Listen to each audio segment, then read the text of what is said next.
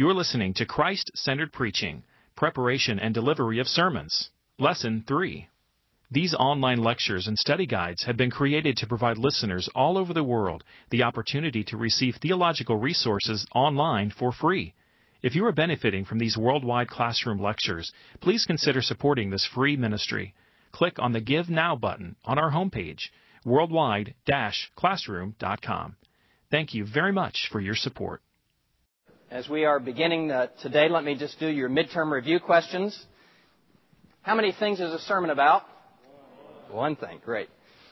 What is the one thing that a sermon is about? And that's a subject and its complements. Remember that language? A subject and its complements. What's the big idea of a sermon? Main idea of a passage applied to an FCF. Main idea of a passage applied to an FCF. Somebody was asking me just before we began, is there only one possible FCF of a given passage? No.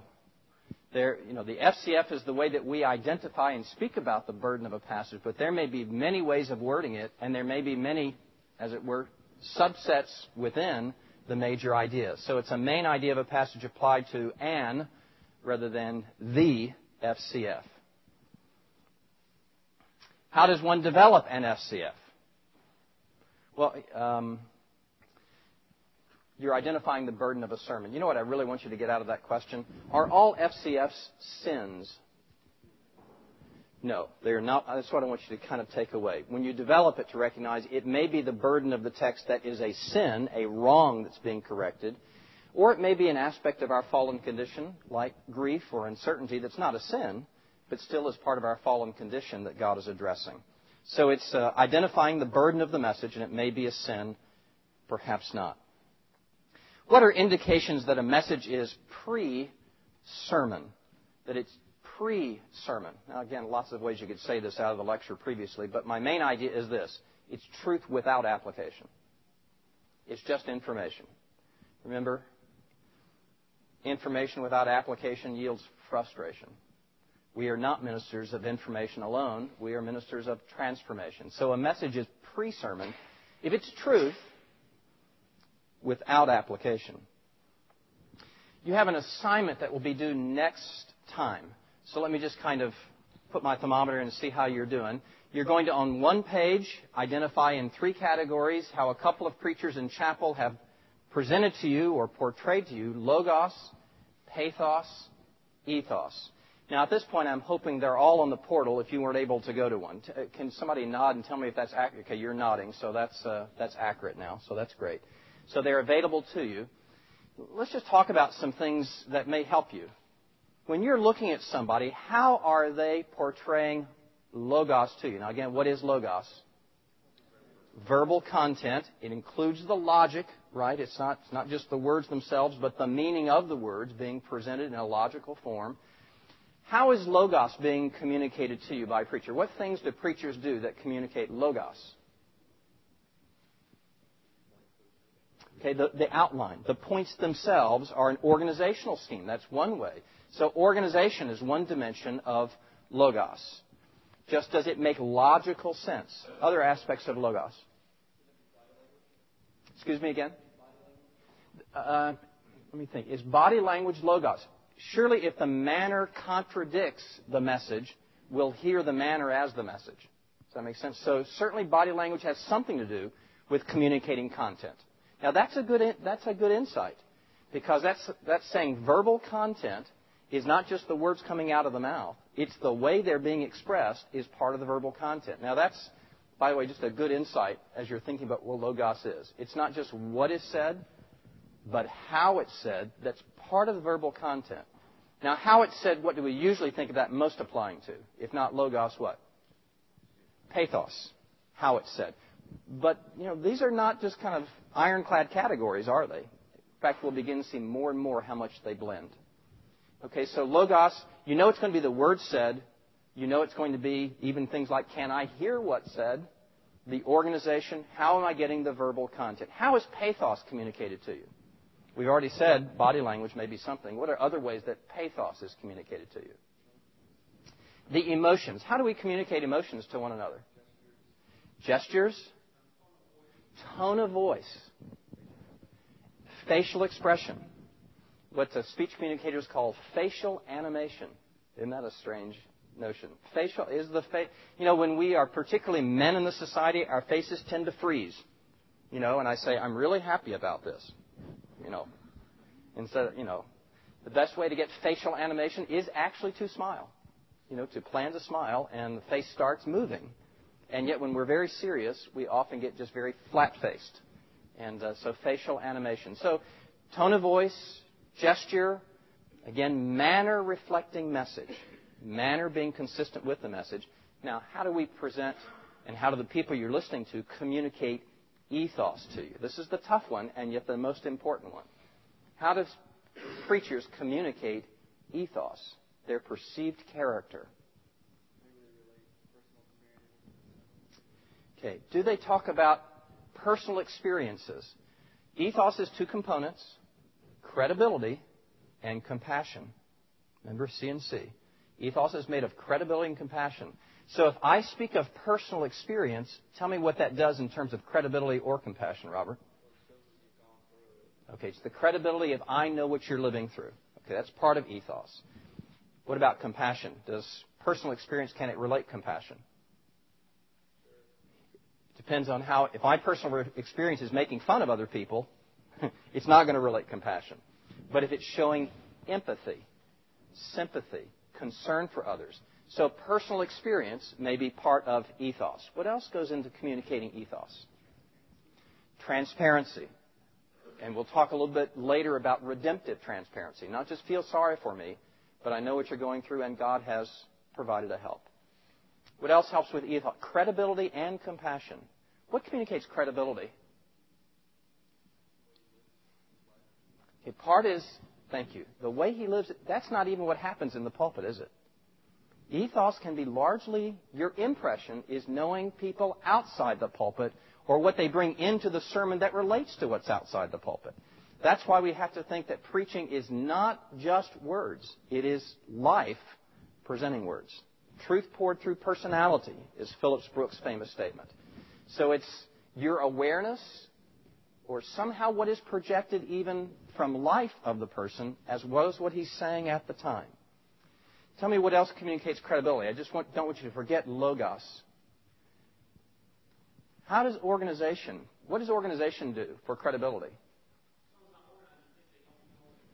Bingo. If someone is not organized, they are not credible. They do not appear to know what they're talking about, or worse, they do not appear to care that you can get it. Does that make sense?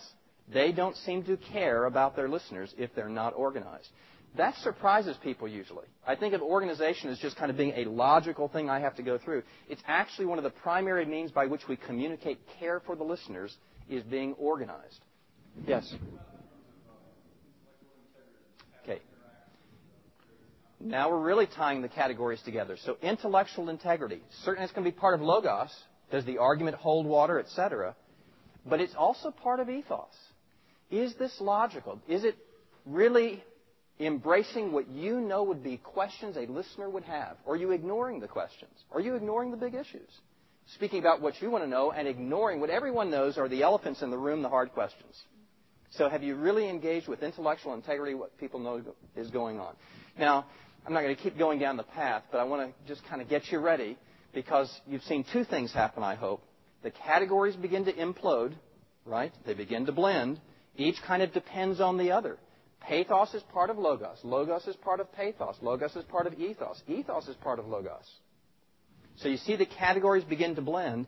And the second thing you recognize is even as you're evaluating chapel speakers, you're not evaluating only what happens in the pulpit. Ethos takes you to a wider world. And because ethos is connected to all those other things, it becomes the reason why I'll be a great preacher if they just give me 40 hours a week in the office to develop these great masterpiece sermons.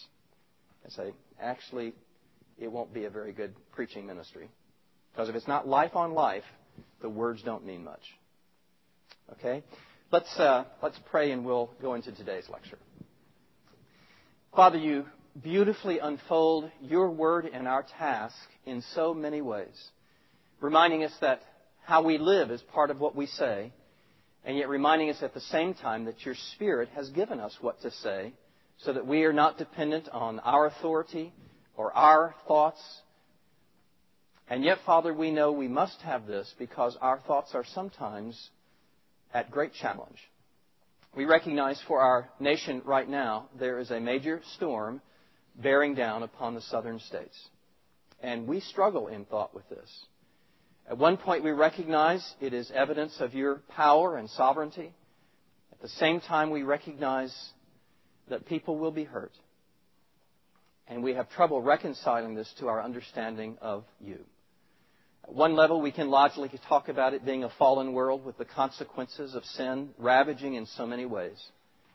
But ultimately, we will still at times struggle to make sense of how it goes on and what its purpose could be. Your ways are beyond ours. And Father, if we only relied upon our logic or the interpretation of our circumstances, we would be at a loss. But you have shown us something else. Beyond our circumstances, you have shown us your character.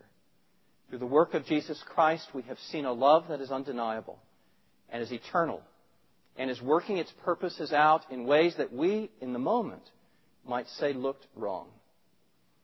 Father, by so displaying your character to us even again this day, would you hold our hearts close to your own, that not only would we be assured of all that you are doing for our good, but that we may be able to help others too. Grant us a great vision of your Son, that we might be adequate heralds of the mercy that is in him. We ask for your blessing even as we prepare this day. In Jesus' name, amen.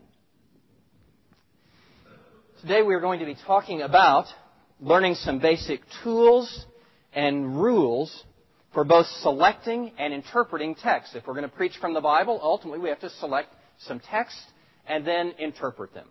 Now here's a particular text that was interpreted, and G. Campbell Morgan, one of the great preachers of the last century, didn't preach this sermon, but he talked about once hearing it. It was a sermon based on 2 Samuel 9:13. Here is the text. So Mephibosheth dwelt in Jerusalem, for he did eat continually at the king's table, and he was lame in both feet.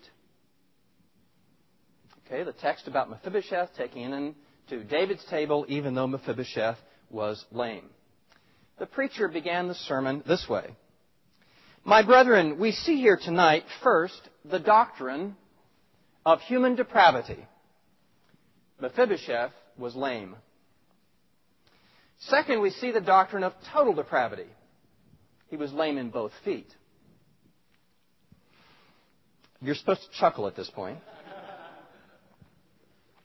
Third, we see the doctrine of justification, for he dwelt in Jerusalem. Fourth, we see the doctrine of adoption, because he ate at the king's table. And fifthly, we see the doctrine of the perseverance of the saints, because he ate at the king's table continually.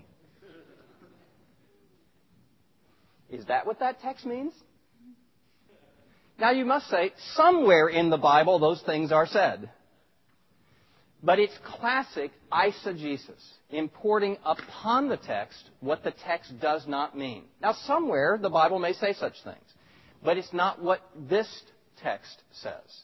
And the goal of expository preaching is to say what God says, to interpret the text correctly. To do that, we need to have certain tools available to us. And I want to talk to you at first about some basic tools for Bible study. Now, for some of you, this is old hat. You know all this. That's okay. Just bear with me. Others of you, it will be some new things. If you were to say, and I have about 8 of these, what are some basic tools for Bible study? The basic tool that I would encourage you to have in your library available to you as you prepare studies is a good study Bible. A good study Bible. A study Bible is one that does not merely have the text of the Scriptures, but at the beginnings of the chapters and in footnotes and in textual commentary and in indices and maps and all kinds of things that go in the study Bible, there is much information about the text. If you open to the book of Philippi, it will tell you it was written by Paul. It will tell you the year it was written. It will tell you where Paul is when he writes, which is away from Philippi. It will tell you who the Philippians are, what their town was like, what they're struggling with, what's going on in the church, how people... Now, what I'm just doing is I'm not going to a bunch of commentaries yet.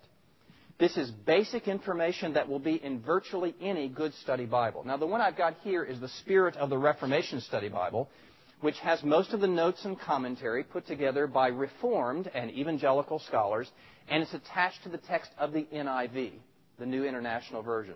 And a lot of you will be using the New International Version, or your churches do. The New Geneva Bible originally had these notes, the New Geneva Study Bible. Anybody know what translation the New Geneva had with it? What was it? It was the New King James. So actually the notes for the New Reformation Study Bible were originally designed for the NIV. But then the Zondervan at that point did not release the copyright for the use of those notes with the NIV, so they were attached to the New King James.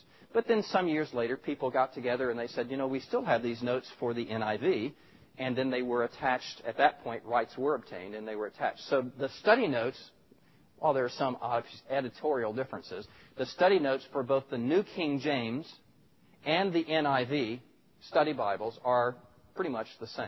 And that's very helpful. What are other commonly used study Bibles? The NIV, somebody said, the NIV study Bible has its own. So Zondervan has its own study Bible.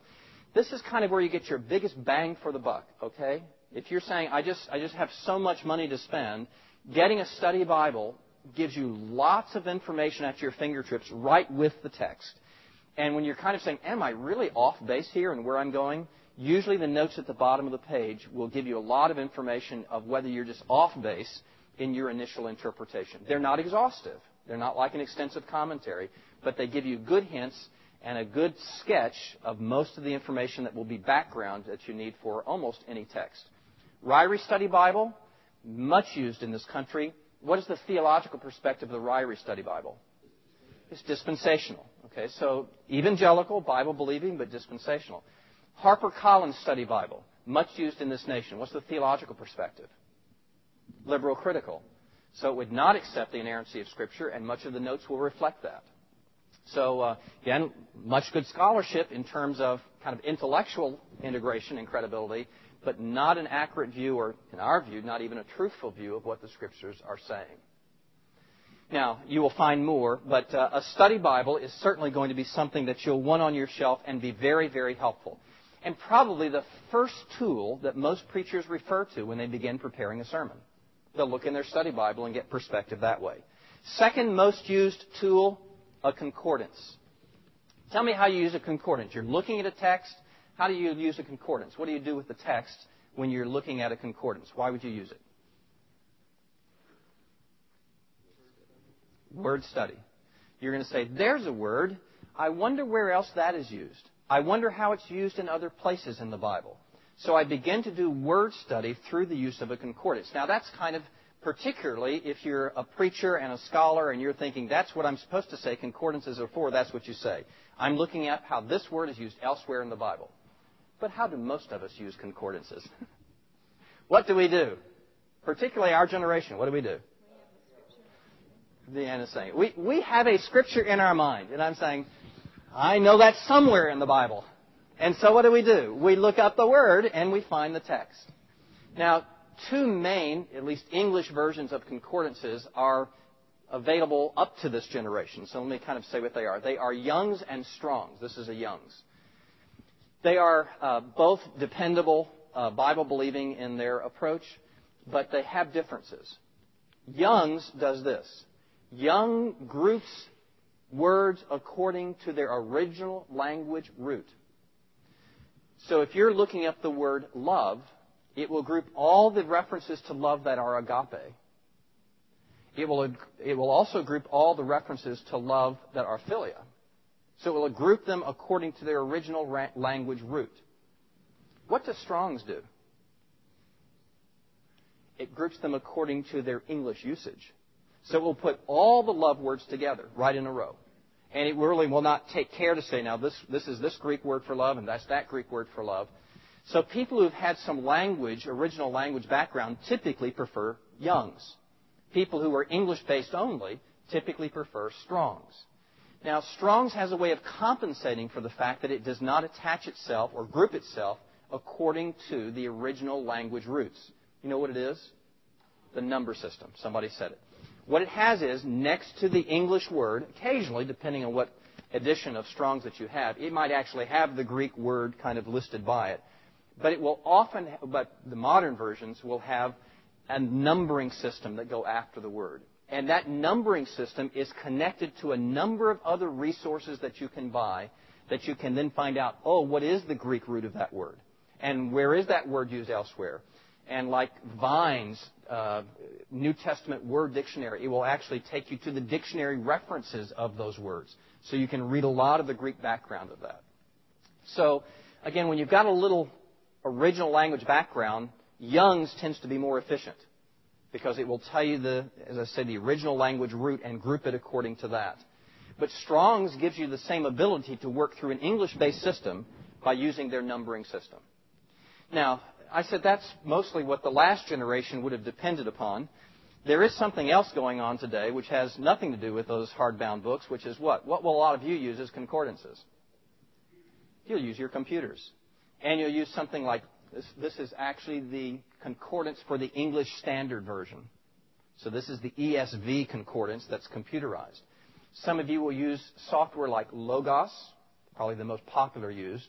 Some of you, if you get more technical, will use things like Gramcord, which is also, by the way, quite expensive, but more technical.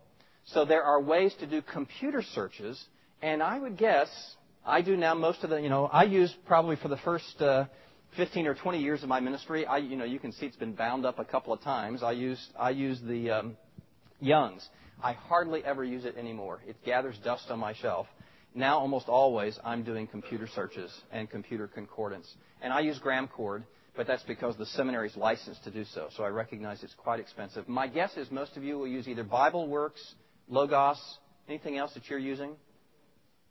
Concordance, right, would be another that are out there. Now, you have to say some of these companies come and go, right? So the ones that have kind of I think the premier one that has lasted is Logos in terms of most seminarians using that.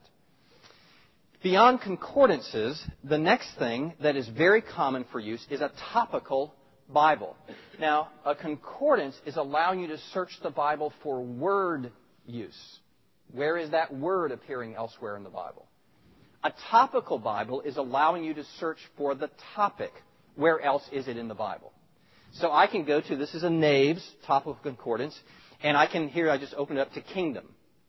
So it is going to tell me the various places that the topic of kingdom is addressed in the Bible. And this is an exhaustive Naves, by the way, so it doesn't just list the reference. It actually gives me all the verses that are in that reference. Now, that's for me, a fast way of studying. If I'm giving a lesson on intercessory prayer, I can look up prayer, subset intercessory, and the Naves is going to give me most of the major places in the Bible that intercessory prayer appears. And I can do a quick study of that just by going through a topical Bible. Naves is the most used one in English language. And I don't know that there's a good computer program doing this yet that actually tries topically to deal with such issues. Similar to Naves, somewhat different, some of you may know the Thompson Chain Reference Bible. Thompson Chain Reference.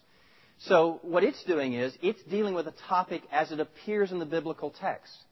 So you're going through Genesis and you come across something about the curse. And what the Thompson Chain Reference will do is it will say, all right, here's its first reference, and it will actually take you to the next place in the Bible that reference appears, or something about the curse appears. Then when you get there, it will actually chain you to the next place in the Bible that something about the curse appears. And then the next, as you keep turning, it's the chain reference Bible. It just links the chain of that topic through the Bible. And then when you get all the way to the back of the Thompson Chain Reference, it will list then all together what that chain has been. So it will give you a fairly extensive study of some of those things at the back when it begins to link the chain together and say, now this is where kingdom appears, and then just list it all together. So the Thompson Chain Reference is really more methodical than Naves, but Naves by far is the more abbreviated and quick way of doing it. But what I do sometimes, and I'm going to guess you'll do it too, is you're actually studying a text and you come across something and you didn't even recognize that it was chained somewhere. And the Thompson chain reference is saying, by the way, this is also over here. And you go, well, I better look there and see what's going on there too, you know. And so it just kind of leads you forward into that kind of study. Thompson chain reference. So the things we've covered so far are study Bibles, second concordances, and third, topical Bibles. Are various ways that we can study a text. Now, a fourth way that we can study a text is looking at various translations. We look at the text that we are studying and we begin to look at it in various translations. Now, I'm not asking you to do this, but this is actually a little book that talks about the New Testament in 26 translations. So you can compare 26 translations in the New Testament. I do not have an Old Testament version. I can't imagine how big such a book would be. But this is in real little type, and it gives me 26 translations that I can compare as I'm going through the New Testament. I hardly ever do it. It's overwhelming. But there are certain translations that I will almost always compare. Most of the churches in which I preach these days are using NIV. So I most of the time prepare my sermons in NIV. Sometimes, however, I still go to churches that use King James. So if I'm going and I know I'll be in a church that's King James, I will certainly compare those translations. There is something that's kind of working its way into the evangelical and Reformed world. What translation is that? The ESV, the English Standard Version. And again, my sense is that's kind of more concentrated in seminary use right now than it is in wide church use. So it makes me do this, though, however. These days, if I'm preparing something in NIV, I almost always check it in the ESV. I almost always do that these days because I recognize enough people may be looking at the ESV that they'll go, wait, that's not what my Bible says. And I want to be able to deal with that in the sermon. But, you know, that's not the main reason I am comparing translations. The main reason I'm comparing translations is I will begin to be able to pinpoint very precisely where there are issues in the text. You know, this translation kind of went that way, and this translation kind of went that way. A student brought to me a question yesterday. We were working on a sermon together, and he brought and said, in the NIV, it says, as Jesus was walking on the water, it says, he passed by the disciples in the NIV. In the ESV, it says he intended to pass by the disciples.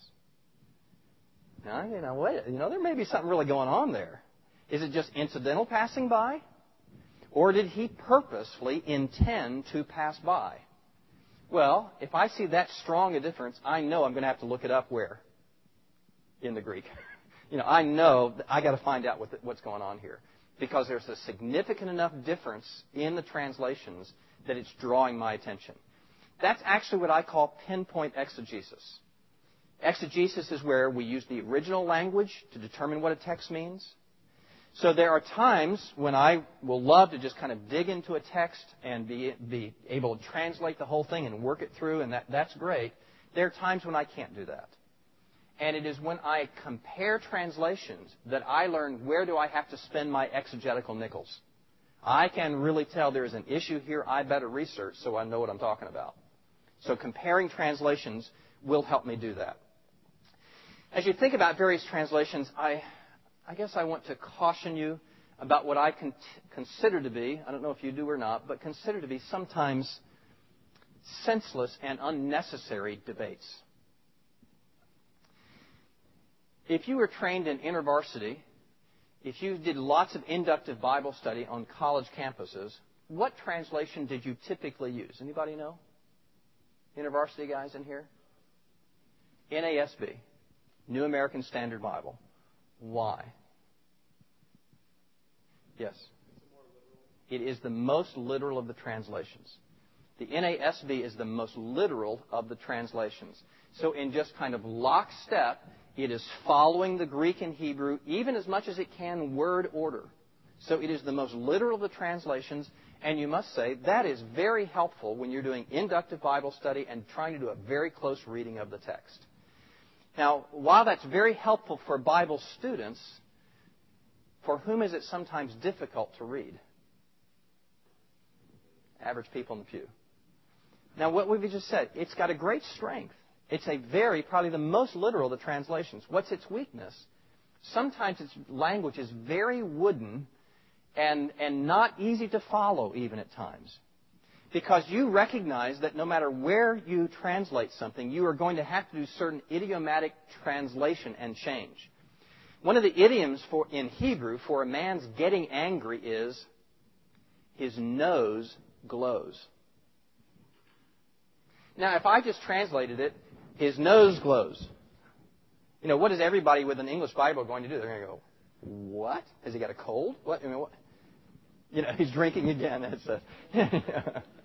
His nose glows. So what am I going to do? I'm going to take that literal translation, and what will I do with it? I'll put it in my idiom. I'll say he got angry. He got very mad. Something like that. I will put it in English idiom to make sense of it. Now, the NSB will do that too. But the Bible that takes the most care is most concerned to look at the original translation and put it in what's called dynamic equivalence. To put it in the dynamic equivalence of how we speak. Who's trying to do that? What translation makes its almost calling card dynamic equivalence? NIV. The NIV took great care. That's kind of its calling card to go dynamic equivalence. But now we've got, the strength is, it's very readable. In fact, as I recall, they were going for a 4th grade reading level. That 4th graders would be able to read it. That's its great strength. What then becomes its weakness? Dynamic equivalence is always not very what? Not very literal at times. Not very literal at times. So you have to say, why would I have all these other study tools? So that I know precisely what's being said, and if I feel the dynamic equivalence needs to be elaborated on, I can do that. Kind of the in-between is going to be the ESV. Okay? Now, the ESV is not an original translation. There was a translation that preceded it. Do you know what that was? The RSV, the Revised Standard Version. The Revised Standard Version was translated by liberal scholars who were trying to update the King James. Now, the great advantage of the King James in all English culture is it's kind of what, because it hung around for so many hundred years, it's what most people kind of have in their heads as the version of the Bible they're familiar with. So what the RSV did was try to update the King James and keep that majesty of language, almost the poetry of it. The trouble was they were liberal scholars, so they put in liberal scholarship at times, and some of the classic places are things like Isaiah 7:14, where they did not say that a virgin will be with child. What did they say? A young girl. They would not affirm the virgin prophecy of Isaiah 7:14. Now, that's pretty serious, You kind of go. Now, again, now what the ESV did after numerous years of the RSV being out there is evangelical scholars said, we know that the King James is still widely used in this culture, and we know that the RSV is trying to maintain the majesty of that style. So we want to take the RSV, and it's pretty apparent where those liberal, emendations are. Let's come at it with a Bible-believing approach. And that's what the ESV does. It's trying to maintain the historic majesty of the English versions at the same time with a Bible-believing approach. And the ESV, I love, I will tell you. Now, part of the reason I do is because I was raised on the King James. And you know what happens in my brain? If you ask me, what verse deals with, what the verse that always comes to my brain in King James. It just does. It won't probably for your generation, but that's what's in my head. It's why these different study tools are so helpful, because so many of them are based on the King James, at least initially. So the ESV is very helpful maintaining majesty and accuracy. Majesty and accuracy is what the ESV does. Now, here's where the debate comes. People will say, those NIV scholars, they were so concerned for dynamic equivalence, they're not even concerned to be accurate. In fact, it's just of the devil what they're doing. Now, there have been major publishers publish those books that actually call the NIV satanic, and some of you are nodding your heads because you know that. Simply by saying people trying to do dynamic equivalence instead of literal are somehow serving the devil. Or there are churches, even yet this day, that are King James only. Do you know that? It was good enough for Jesus. It must be good enough. Well, there are even churches that talk about the St. James Bible. when the Pilgrims came to the United States, what king was in power? Who were they trying to get away from? King James. He was no saint. Now, he was trying to establish his own authority over the Church of England. So he asked scholars to translate a Bible for him that would not be dependent upon the Roman Church. And they happened to be Bible-believing scholars, and it is a great translation that has survived the centuries. But the man for whom they were working was not a very nice guy. And, of course, there has been much scholarship that has continued to unfold, and that's why King James is wonderful. At the same time, there are other issues going on that make each of these translations, if they are translated by Bible-believing scholars, quite helpful. Let me just give you one more. Some of the greatest knocks on Bible translation come against things like the living letters, the various paraphrased Bibles. You know, they're not even trying to be accurate at all. Do the paraphrased Bibles help certain people, and can they be helpful to you? Who are the paraphrased Bibles designed to help? People with very low Bible literacy. Sometimes children. After all, Eugene Peterson, you know, on the train going back and forth to work in Chicago was translating for his children. So, you know, then somehow it got into print, you know, it sold hundreds and millions of copies and everything. But at the same time, he was intending it for his children. Do you ever say a Bible story to your child in simpler language than the Bible says it? Are you evil because you did? You had a reason, right? And so much what I want you to feel is every one of these Bible-believing translations has a purpose. Now, if you make it cross its purpose, it will not be useful to you. But if you begin to weigh strengths and weaknesses, who are you talking to, what's the purpose, then you can help. You know where I use a paraphrased Bible at times? It's when I'm wanting to get the gist of a lot of material at once. And I'm really not wanting to wade through the meticulous details. So I'm wanting to say, you know what, I just want to be reminded, what did Job's friends say to him? And I know that's going to run across about 25 chapters. So I just want to go, you know, get through it real quick. And sometimes a paraphrased Bible can help me do that. I'm probably not going to preach from a paraphrased Bible, but if I want to get a lot of material in front of me, that could help. So various translations, comparing them, are ways that we may be able to help our interpretation. Another way that we help our interpretation after various translations are Bible dictionaries. Who was Artaxerxes, after all? And when did he rule? And what was his language? And who did he interact with? I may simply have to look up Artaxerxes. And a Bible dictionary is just like a dictionary, except it's taking me to Bible terms and Bible places and Bible people. So if I want to look up something, here it just goes mediator. I can look up how's the term mediator developed in the Bible, or incarnation, or where was Gadara? You know, and what kind of people lived there? There was a question. Yes? About Textus Receptus debate. The Textus Receptus debate, which you'll get into in another class, but the Textus Receptus debate is the King James and the New King James are based on what is called the Textus Receptus, or the Byzantine text. And there is an argument that that was the main form of translation that existed in the church up until the time of the King James translation. Did God therefore providentially preserve the Byzantine text, or the Textus Receptus, and therefore it becomes the main version that the church should depend upon? Hear the argument? If God providentially preserved it and the church used it for all those centuries, isn't it the one that we should most depend on? Have I said it well enough? That's kind of the debate. And what most people will say is the Textus Receptus certainly is one of the most dependable of the text. But the Textus Receptus we know has problems too. So I think most evangelical Bible-believing scholars are willing to say the Textus Receptus may be a starting point, but it can't be the end point.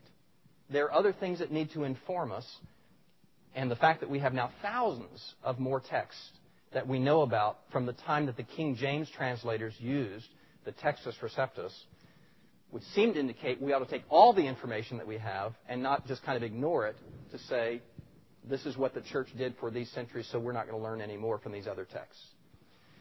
My own problem with the Textus Receptus is it's primarily depending only on the Western tradition. So it's saying only what the Western Church used is dependable and does not consider what other major cultural uses of the Bible that they don't have anything to say to us. It is a raging debate, although I will tell you it's a little quieter right now. If you were back, 12, 15 years ago, it was really raging. Probably not as big a debate right now. Did I tell you what a Bible dictionary was? Got the idea? Look up words you don't know, people you don't know, places you don't know in a Bible dictionary. And again, you can go very fast. Another thing that you'll use, and you'll garner these just as you're working through the curriculum here, are various lexical aids.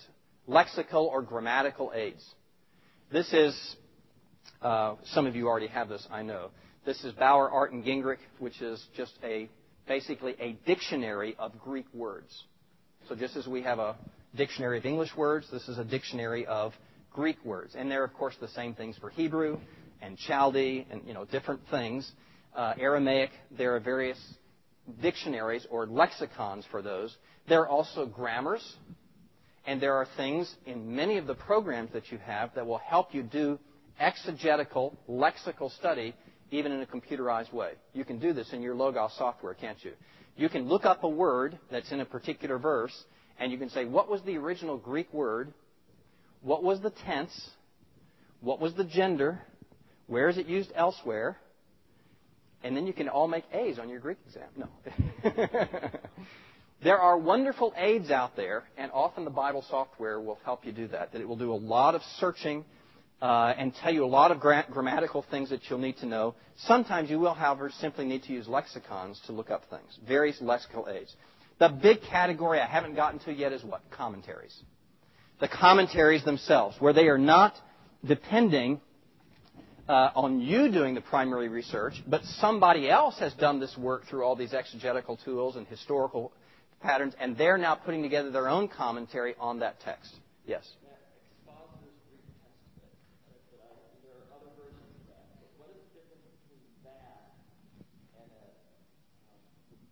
We'll get.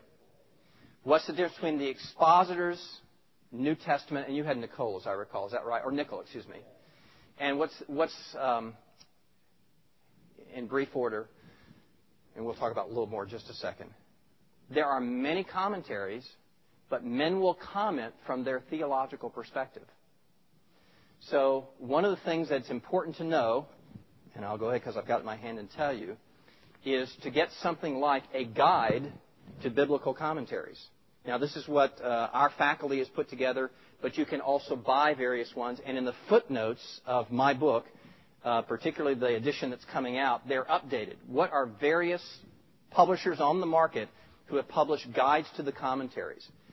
If that's too much, these typically are in the library that you can pick up. And what they will say is, this is the theological bent of this commentator. He's dispensational, he's liberal, he's evangelical, he's reformed, he's Bible-believing, he's not. So by your getting a guide to biblical commentaries, you will get the theological perspective of the various commentaries. So what you had was one that is not evangelical. And it's a commentary based on the Greek text. So you can get commentaries based on the Greek text or the English text. You're going right where I want to go. There are all kinds of commentaries. Let's do some of them real quickly. You can get a whole Bible commentary. That is a Bible that tries to give you a brief comment on virtually everything in the Bible. So this is a whole Bible commentary. This is put out by whom? This is Erdman's. This is a new Bible commentary, and this particular version from Erdman's is basically translated by evangelicals. Okay? Erdman's is a little bit awkward as a publisher because sometimes they publish evangelical things and sometimes they don't. And more often in recent years, they don't. But so you need, again, a commentary, a guide to say what's the drift of this. But to go to an evangelical publisher, Baker, Crossway, something like that, and get a whole Bible commentary, you'll be able to know very well this is dependable information. Okay, this is a whole Bible commentary. What else is going to happen? Single book commentaries, right? Just look at a particular book of the Bible. So this one happens to be on the Gospel of Luke. And this is from the New International Commentary in the New Testament. And if you were to use your commentary guide, you would find out that this is an evangelical, Bible-believing commentary set. This comes out of a whole set of covering the whole New Testament. And actually, by this time, most of the Old Testament. by evangelicals. So, again, I would not encourage you, by the way, at this stage of your seminary career, to go out and start buying huge batches of commentaries. You know what I really encourage you to do? Is during your time here, when you're working on sermons, get accustomed to going to the library and grabbing different ones. You will find that some commentaries are very much original language based. We are going to give you commentary on the Greek here. Some commentaries are very scholarly and dense in their, they are really dealing with historic debates of that particular text. There are also homiletical commentaries, which are not so much saying what have been the scholarly debates, but how do you preach this text? And over the time, while you're in seminary preparing sermons, find out, what most speaks to you. And of course, all of these categories blend, don't they? Because even an English commentary is going to refer to some Greek. And even a homiletical commentary is going to be scholarly at times. And even academic commentaries at times going to want to give you preaching hints. So this is a spectrum, not firm categories. And as we recognize that, you begin to find out, you know what? Kent Hughes is somebody I can really use almost all the time, you might say. I really like that. And so you might think somewhere down the road, that might be where I'd invest some money. And typically in your senior year, the bookstore gives you a big discount if you buy these book sets. But I would get, and by the way, the seminary gets no money from that. But, I wouldn't encourage you just to go buy tons of commentaries yet. Find out what they're like. Use some of these commentary guides to get familiar with what's there. And it's just part of your seminary experience, right? It's just becoming familiar with the tools that are out there. And over time, you'll get a pretty fair understanding of the strengths and weaknesses of them. When you go to buy, if you didn't buy from the seminary bookstore, I hope you know that not only Amazon.com is a good place to get things, but things like CBD. Some of you, I just took a page out of their catalog, which Christian book discounters, is that what it is? Distributors. But they are discounters usually. So you can get pretty good prices. And you'll talk to your peers and have many more ideas over time. Finally, last thing, beyond the commentaries are just topical books.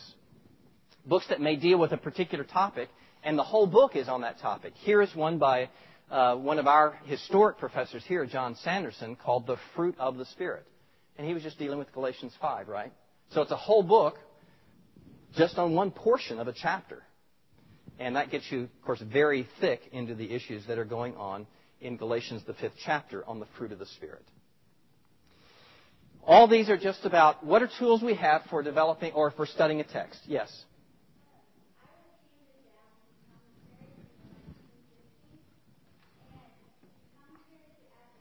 Yes. Commentaries from the 1950s, or let's say commentaries from the 1750s. Are they useful? And the answer is they are very useful. Typically more useful in terms of homiletical insight and what should I say? Spiritual insight of what's going on. They often will be out of date in terms of scholarship. But they're typically very much up to date on what has happened to that point. Even, I will tell you, at times, a commentary from the 1950s may be much better at saying what was the debate going on at that time or even in the 19th century. We may be less interested at that now, but oftentimes you'll find issues that need to be dealt with that are not so much on the forefront of scholars' attention at this time. They are useful, therefore, more for spiritual and homiletical reasons than for academic study. Some of you use Matthew Henry's commentary. There's a classic one. Almost everybody uses Matthew Henry at some point. And the reason is because his pastoral insights are so good. Even though you'll recognize, or Barclay would be another. Lots of you use Barclay? Barclay. Pastoral insights are so good, though the scholastic insights will be somewhat dated.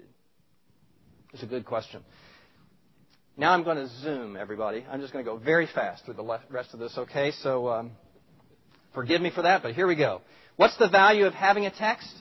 Believe me, it is not for a holy aura. Well, we're preaching, so we better have it. It is because we want to say what God says. That's the reason we have a text, so that we will say what God says. Has it always been true in the history of preaching that preachers have texts that they preach from? Absolutely not. There are certainly eras of preaching at which doctrinal development more than textual commentary was the basis of preaching. But that was prior typically to the non-Christian consensus in which we now live, in which you can kind of talk about a doctrinal subject and people just kind of rolled with you. At this point, people want to know, what's your authority for that? So having the text is pretty much where we are now. How do we select a text? What are some rules for selecting a text? You may remember in your reading, I talked about this. I think when I first started preaching, I thought it was virtually my obligation to take people to obscure and difficult texts. Why? Why do we feel like, I really have to show them the tough stuff? Why would we do such things? To show we know what we're talking about. Robert, exactly right. To show we know what we're talking about. Is that what they always need? It may not be. So, that creates certain problems. If you're only going to difficult texts, what are you actually convincing people the Bible is like? It's a code book. That's right. If you don't have the decoder ring, you can't figure it out. And by the way, who begins to serve as the decoder ring? Me. You got to have me. But the goal of great preaching is to say, you can read this. You can figure this out. Let me show you how you can. The goal of great preaching is not to make people dependent on you. It's to make them dependent on the Word of God and therefore teaching them how they can read it. So we want to have some do nots and some be carefuls here.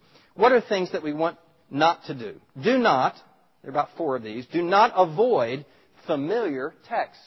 Do not avoid familiar text. Why is a text familiar in the life of the church? Why would it be familiar? Because it's important, because through the ages the church has highlighted this. So that if it's familiar, it may be because it's important, maybe because it's very accessible, might be another reason. But to deny people both what is important or accessible is actually to damage them. So did Christ, if you kind of say, what was He willing to speak on? You recognize that He was willing to speak on times very simple things. The birds of the air, Jonah, things that people were familiar with. If you look at some of the great preachers of the past, Spurgeon, when people survey all his sermons, the sermons that the greatest Reformed preacher that we know of in modern history was Spurgeon, and the most common texts were Zacchaeus, the prodigal son, and Joshua. Over and over again, Zacchaeus, the prodigal son, and Joshua. Now, remember, at that time, he was speaking to the affluent. He was not in an affluent portion, but they were affluent people who came to his church. So he was often speaking to affluent people who would come to his church in a working class part of London. Why would Spurgeon, speaking to affluent people coming to a working class church, keep reminding them of Zacchaeus?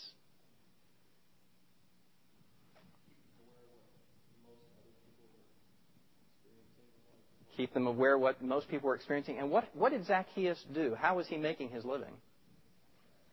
He was taking advantage of other people. And what did he say he would do when he was found to be wrong? He was going to restore it how many times? 4 times. Boy, would this be challenging. To talk to affluent people coming to a working class. Remember Zacchaeus. Remember Zacchaeus. He thought he was going to make his way by his wealth and his wiles. But he could not do it that way. That was not the way to God. What about the prodigal son? Why would he keep saying the prodigal son over and over again? If you've messed up, there is a way back. Keep going quickly. Do not search for obscure text. You already know that. Not only do we not avoid familiar text, we do not search for obscure text. That's 2. But 3, I hope you recognize the balance. Number 3, do not purposely avoid any Scripture. Do not purposely avoid any Scripture. Paul said to the Ephesian elders, I have not hesitated to communicate to you the what? The whole counsel of God. Whatever was needful for you, I was willing to address. By the way, if you would begin in preaching to skip portions, you're preaching through a book and then you start skipping portions, what does everybody in the congregation do? They go to that. They want to know why you're skipping that. Okay? So to begin to avoid things is problematic, particularly in what we call consecutive preaching. We'll come to that in just a bit. Finally, not only do we not purposely avoid any Scripture, we do not use spurious text.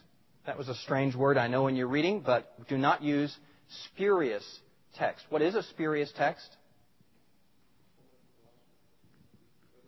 Yeah, not the woman at the well.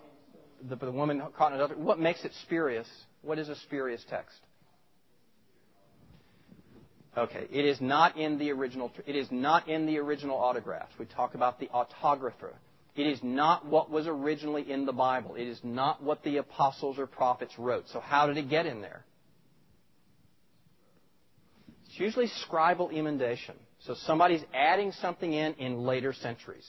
And one of the reasons that we look at the Textus Receptus and compare it to other translations is, if we see any translation, any major document going through history, and it has a particular incident, and we look at 1,000 other textual documents, and they don't, we typically think that was an emendation. That was something that was added in. There are classic ones of these. 1 John 5:7 is the classic. 1 John 5:7, there are these that bear witness in heaven, the Father, Son, and Holy Spirit, and these three are one. Isn't that a great explanation of the Trinity right there in the Bible? Every Jehovah's Witness knows and is laying in wait for you to quote 1 John 5:7, because they will prove to you accurately it was not in the original text. So if you are trying to prove the Trinity out of 1 John 5:7, you are in big trouble. Now, is the Trinity other places in the Bible? Sure it is. But that is not the place to go. Other classics are things like this. Mark 9:29. This kind of work, this great task, this great miracle, comes only by prayer and fasting. Unfortunately, the word fasting is not in the best manuscripts nor the most numerous. Now, can you see how a scribe would be translating, writing this down? This kind of work comes only about by prayer. And then, just here's a monk in a monastery. What's he going to kind of write in? And fasting. Now all future scribes are going to do what? They're going to say, well, now let's see, that's kind of off here. I wonder if that was meant to be in or about. And so it starts working its way in. But what is the advantage now? Now, I hope all of you read the J.I. Packer. When you actually say, how many words do we have question about in the body of Scripture? One word in what? A word. Now we can kind of throw up all these potential problems. But one word in 1,000 do we have any question about? Now, if you're writing an essay for someone that's 1,000 words and there's one word that you're unclear about, do you think the person basically knows what you're talking about? Our debate with the liberals is not over what the text says. You need to hear me say that. Our debate with liberals is not over what the text says. We all know what the text says, with very few exceptions. Our debate is whether you believe what the text says. Hear the difference? We know what the text says. The debate is whether you will believe it and obey it. Because it's one thing to say, it's clear, whether you believe Isaiah 7:14 said that Jesus was born of a virgin or not, what else clearly says that Jesus was born of a virgin? Matthew and Luke. So if you're not going to accept the virgin birth of Christ, you're not just debating a word in Isaiah. Ultimately, you are saying that what Matthew and Luke in the history of the church has said as it interprets, that the Bible itself is not true. So you all are going to want me to answer all kinds of questions that should be saved for New Testament canonicity. But I'll try some if you got them, because I'm going to fly here. Read the Packer article, okay? That's very helpful in terms of your going through this. Here's the goal. We want to base a sermon on what the Holy Spirit said, not what a scribe added. So we talk about the autographa, right? What was the original text? And that is why we use the various textual schools to help us understand. Have I scared off your questions, or can I help? Yeah.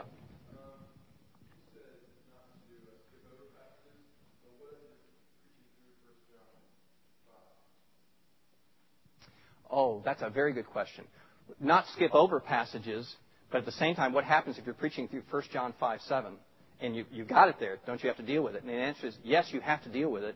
But one of the reasons you have to deal with it is virtually every Bible that your people are looking at is going to put an asterisk by it and tell them it is not in the original text. So if you don't mention it, they're going to think you don't even know what their own Bibles are saying. Because most dependable Bibles will actually tell you where we know these problems are. So I would think you have to at least comment to say something about, we know that this crept in later centuries, and while we recognize it reflects truth, it's not part of this original text. It's not inspired by the Holy Spirit. So that's a great question, because do you know that? You've seen it in your Bibles, right? There's an asterisk or something that I actually tell people So if you don't tell them, they're going to say, you don't know what my own Bible says here. Yes? Because of the dominance of the King James Version. The question was, if the asterisk is there, why do they still have the verse there? And it's because of the dominance of the King James Version in English culture. That version continues to affect what people expect to see on the page. So if there were just a hole there, not only would it be a hole, the verse numbers wouldn't work anymore. Verse 6 wouldn't be verse... somehow they have to deal with the dominant influence of the King James Version through this culture. Dan? Do you know if the King James Version is used by Bible translators? Is the King James Bible used by Bible translators? Inevitably. I mean, it's just too dominant in our culture for them not to be aware of what the King James says. They don't go back to the original language? No, they do go back to the original languages, but they have an awareness of how the King James has translated it. That's a good question. Probably some of the early paraphrases were English-based only. They only were retranslating the King James. But any of the good modern translations we're talking about are original language-based. But the scholars who do it can't throw out of their minds the King James. I mean, they know, even as I said, the verse numberings. They pretty much have to follow that or we'd be so confused, if they didn't. I'm going to keep going fast. Some be carefuls. What are we trying to be careful to do? To base sermons on God's Word. That's what we're trying to do. We're basically affirming the sufficiency of the Word. We're affirming the sufficiency of the Word. So we're basing our sermons on God's Word. So what a scribe added, we don't feel we have to add in. The Holy Spirit gave what was sufficient. So we're basing our sermons on God's Word. The second is we try not to undermine people's confidence. You know what happened when I talked to you about spurious texts? Your hands just start flying up. Well, what about? Well, what about? What about? What happens if you approach the Bible, and I hear young guys doing this at times. They'll begin preaching from the NIV, and they'll say this. You know what? The NIV translators just made a mistake here. This is better translated. Now what does everybody in the pew begin to wonder? Well, where are the other mistakes? Well, what else is going on here? I would just encourage you, candidly, to be aware of how arrogance can be projected. Well, all these scholars said, but I know better. But the other is just the awareness of how people interpret information. It's far better for people to say something like, we gain an even richer understanding by knowing this additional background. See how you now become helpful to people? This is what it says here, but we even gain more understanding when we know additionally and add addition rather than beginning to create suspicion of people's Bibles just because, you do know, you've been to seminary, you know some more things than they do. Some beware ofs. Beware of motto text. Beware of motto text. This is where texts are basically taken out of their context to create a motto. I have become all things to all men, that I might by all means save some. Okay, I have to become all things. Well, there's some drug pushers out there, so I probably ought to become a drug pusher. The guys in my frat, they're really party animals. So to become all things to all men, I really need to become a party animal so that I can really relate to them. Is that what that verse means? It's taking it out of context. Every heretic has his verse because what? He takes it out of context. He says something that's there, but he takes it out of context. The classic one of the classic ones that I related in your readings, do you remember the prohibitionist hymn, touch not, taste not, handle not? Remember that in your readings? I'll just read you the longer version here. Strong drink is raging, God hath said, touch not, taste not, handle not. And thousands it has captive led, touch not, taste not, handle not. It leads the young and strong and brave, it leads them to a drunkard's grave. It leads them where no arm can save. So touch not, taste not, handle not. Now that's a verse out of Colossians, which is being used to say, you should not partake of alcohol. What's the problem with using the words touch not, taste not, handle not in that way? What's the context in Colossians? Yes? It's the exact opposite. Paul is condemning those people who say touch not, taste not, handle not. He's using exactly the opposite meaning of what this hymn is doing. Now, granted, people may have very legitimate concerns about addictions. They have very legitimate concerns, but you want to be basing your objection on what the Spirit says, not upon a wrangling of text that is not valid. Conditions for selecting a text. What are some conditions for selecting a text? Two basic philosophies. These are known as flow and web. Flow and web. Two basic philosophies. The first is flowing through a text and addressing situations as they come. You recognize this. I'm preaching through a book of the Bible. So as I'm in chapter 1, I'm flowing through the text, and I think of the situations that can be addressed by the text that I'm in. The opposite is where you have a situation and you begin to look for a text to deal with it. That's web. You have a situation of some sort and you begin to look for a text to deal with it. Now again, there are historic debates in preaching over the appropriateness or non-appropriateness of these things. I would just encourage you not to get caught up in hyperbole on either side. If Hurricane Ivan is very damaging, will there be people, preachers in New Orleans or Mobile or the Panhandle of Florida, will there be preachers who need to find a text to help their people deal with that? Of course. And if they have been rolling through Isaiah for the past 6 months, might it be a good idea to move to another text for right now? It might be a good idea. Sometimes the situation demands that we find a text. Sometimes, of course, it's best to move consecutively through a book of the Bible because when you do, you can address many different issues that you wouldn't naturally have thought of if you were just on your own. So you're taking people through the thought of an apostolic writer in order to do that. Here are possibilities of how we select a text, if you're aware of both web and flow. The first possibility for how we select a text is known as consecutive preaching. Consecutive preaching. Chapter by chapter, book by book, right? Moving chapter by chapter, book by book. What are some of the advantages of consecutive preaching? What do I not have to do every Sunday now? I have to research a new book. Well, I kind of get to know what Colossians is about, but now I've got to learn what Philippians is about. Now I've got to learn what Isaiah is. Going consecutively through a book really helps the preacher's research process. Okay, that helps me a lot. It also helps me to avoid, what am I going to preach on this week? Well, last week was the first chapter. This is, it helps me avoid a lot of that. What does it teach God's people when you're moving consecutively through a book? The cohesion of the text.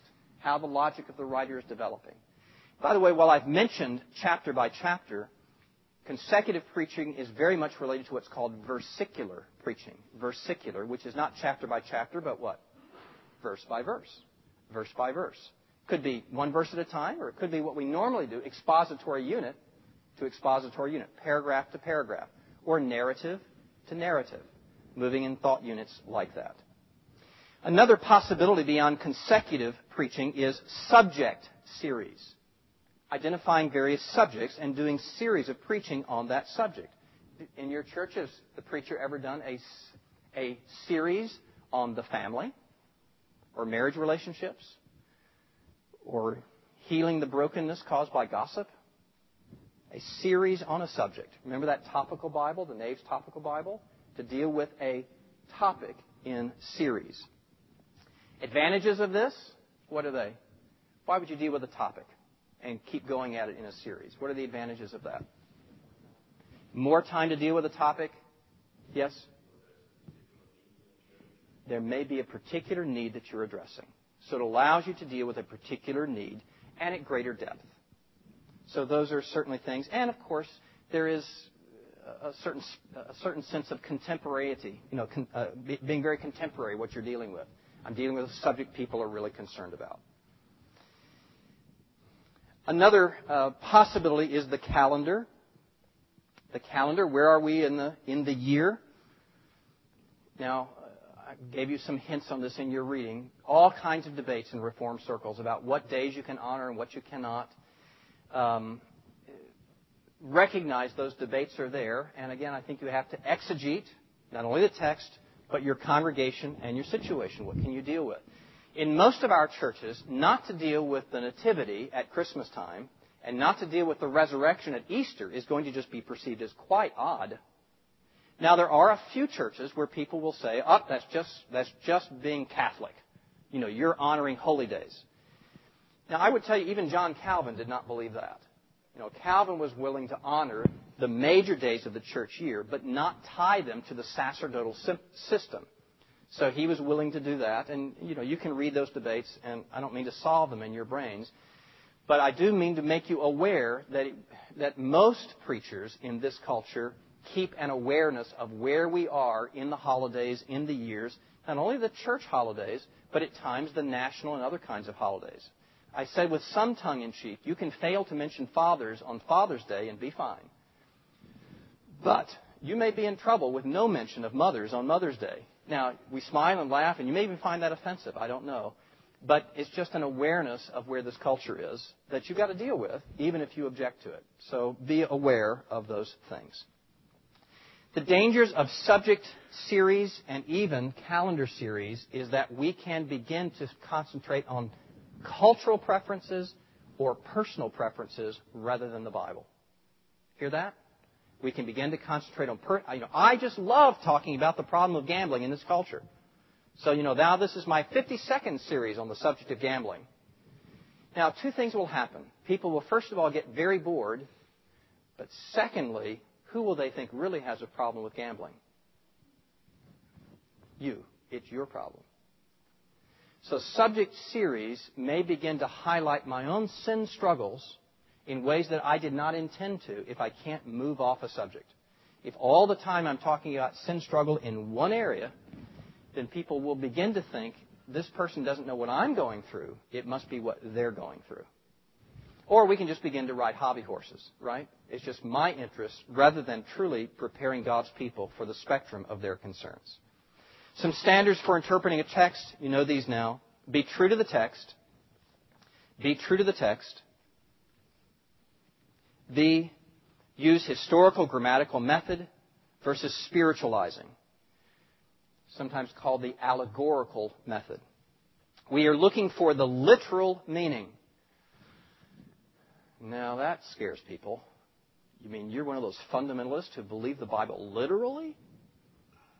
Well, the Reformers use the word, the sensus literalis, the phrase sensus literalis.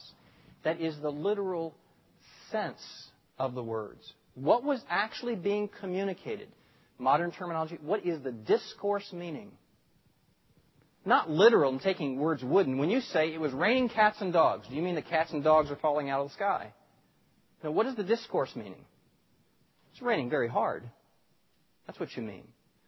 So, when a prophet may refer to the Word of God going to the four corners of the earth, does he mean that the earth is square? Do you sometimes refer to the four corners of the earth? You mean the compass settings, right? So it is taking the sense of the author and saying what the author intended to say is what we believe. Hear that? What the author intended to say is what we believe. It's not literal, wooden, silly use of language. It is looking for discourse meaning. So number 2 is determining the author's intent. Determining the author's intent. To do this, we will examine language, genre, text features, and context, both the historical and literary context. Some special cautions here. In language, be cautious about depending on English language only. Be cautious about depending on English language only.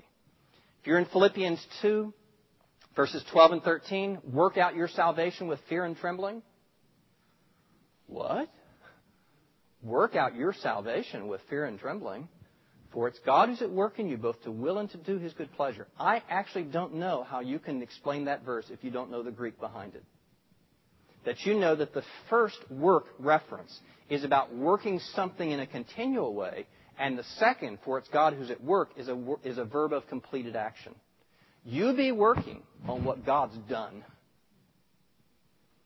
Otherwise, if you say work out your salvation with fear and trembling, I don't know anybody can do that. I don't know how you could explain it with English only. Also be careful of depending on out-of-date translations. Be careful of depending on out-of-date translations. The King James of 1 Thessalonians 4:15 says, "We who are alive shall not prevent the dead from rising. We who are alive when Christ comes shall not prevent the dead from... Now, can you perceive what that means? We're going to push them down. We shall not prevent them from rising, you know. What's the actual meaning of prevent in the King James? Precede. Come before. That's what it means. So if we're dependent on that English only and an older translation, we will not recognize at all what is meant. Genre, different things here. A prophecy that is not presented as predictive will get you in big trouble. You'll interpret it wrongly. Isaiah 40 is about the suffering servant who gives us assurance, but it's talking about the Messiah to come. So if we do not place Isaiah 40 in the future, we'll misinterpret the text. Parables. Parables, we look for the meaning core rather than try to make every particular mean something. We look for the meaning core rather than make every particular mean something. In the account of Lazarus and Dives, the rich man speaks to the poor man across an abyss, and they talk to one another across a physical abyss between heaven and hell. Does that mean that there is physical distance between heaven and hell? And that the saints in heaven talk to those who are in hell? Is that what that means? It doesn't mean that at all. What is being expressed is the core meaning of the parable, which we should recognize there is not a chance of returning to this earth again to establish our justification before God. Now is the time. So we push the parable beyond what its intention was when we look to every particular instead of its core meaning. Proverbs. Proverbs are prescriptive, not predictive. Proverbs are prescriptive, not predictive. A soft answer turns away wrath. Now, that's God's promise, of course, that when you answer people softly, they'll never get mad at you. Is that what it means? It says right there in the Bible, a soft answer will turn away wrath. A proverb is prescriptive. The wise people lay it to heart. It is the counsel for how they should live. It is not an absolute promise of what will occur. You know it, a soft answer does not always turn away wrath. What about this? Train up a child in the way in which he should go, and when he's old, he will not depart from it. Is that always true? Every good parent always raises good children. And bad children are the obvious evidence of bad parenting. Is that true? Have you ever heard it preached that way? People took a proverb and they made it predictive rather than prescriptive. And it is not predictive. It is not an absolute promise or prediction of what will occur. What father in the Scripture is presented as an ideal father and raises a bad son? Luke 15, the father who raised the prodigal son. Narratives versus didactic passages. In narratives, we have to look at the actions for what communicates truth rather than the words in all cases. The actions more than the words, or in addition to the words, I should say. Actually, in a narrative, what someone says may be false. Job's friends say very bad things, and yet it's in the Bible. If you're just quoting Job's friends as saying true things, you're in big trouble. Because ultimately they are lying and telling him wrong things. What we're trying to do is this. Understand the text features for their function. Are the chapter and verse divisions inspired? They are not. If a word is italicized, is that there for emphasis? No. It's because it was missing in the original language. Okay? Italicized words are saying this is being filled in for the flow of language. This word did not appear in the original. It's not there for emphasis. It's there for de-emphasis. The book order is not inspired. Matthew being before Luke, etc. The book order is also not inspired. What we're trying to do, of course, for all of these things is remember the context. In interpretation, context is always part of the text. Context is always part of the text. Romans 14 and 15. If you do not read Romans 14, you will get exactly opposite what is meant by Romans 15 of who's weak and who's strong. You'll get exactly backwards if you don't read Romans 15 in the context of Romans 14. Or the one I really love, Genesis 31:49. May the Lord watch between you and me whenever we are apart. Remember that you can have people print that on coins, break them apart, and give that to one another. This is, of course, what Laban said to Jacob. And what does it mean? May the Lord watch between you and me whenever we are apart. What does that mean? If you come back across my territory, I will slit your throat. And may the Lord watch between you and me while we're apart. That's what it means. And people, do these wonderful, sentimental things, and you got to get that. That is not what it means. What is the context? Possible approaches. Go real quick here for interpretation. The broad view. Sometimes we have to take a lot of text at once. This is recognizing I've got to deal with the early and later part of Job to deal with it. So I will distill a lot of material. That's the broad view. I can distill it down and preach it accurately. That's often what we do in narratives. Take a lot of material and distill it down to its essence. The narrow view is exploding the implications. I'll take one verse, one paragraph, and tell you the implications of it. And I want you to know those are both legitimate preaching approaches. To distill a lot of information or to explode a little information. They are both legitimate ways of preaching, and at times both necessary. Final thought for today is not to deny your people your interpretation. Not to deny yourself or your people your interpretation. Here's one of the great dangers that you can have in seminary when you get familiar with all these commentaries and so forth. I want to preach on a text. And where's the first place I run to figure out how to do it? I go to a commentary. Now what's going to happen? Whose thoughts am I going to think? Somebody else's thoughts. Somebody who's away from the situation, maybe even dead years ago. We don't want to preach a dead or a distant person's sermon. Believe that God put you in this situation to minister to these people. He wanted you here. So we want to be those who are thinking God's thoughts for these people. And be careful not to preach a dead or a distant man's sermon. The way we do that is we study the text, even as we study God's people, and say, what is God saying to me for these people? And start down the path believing that God has a purpose for you. Now, are we going to check ourselves? Sure we are. We're going to use all these tools and make sure we're going down proper paths. But I would encourage you not to make your first step. What do the commentators say? Make your first step. Read, digest the text, and say, what do God's people need to hear? And then progress that way. See you next time. Remember, you have an assignment due. At that point, Dr. Eswine will be your lecturer on Friday. Thanks for listening to this worldwide classroom lecture from Covenant Theological Seminary. Sensing a call from God to serve in ministry? Visit covenantseminary.edu. Check out our degree programs and the many other distinctives that make Covenant Seminary a place committed to equipping you for a lifetime of ministry. That's covenantseminary.edu.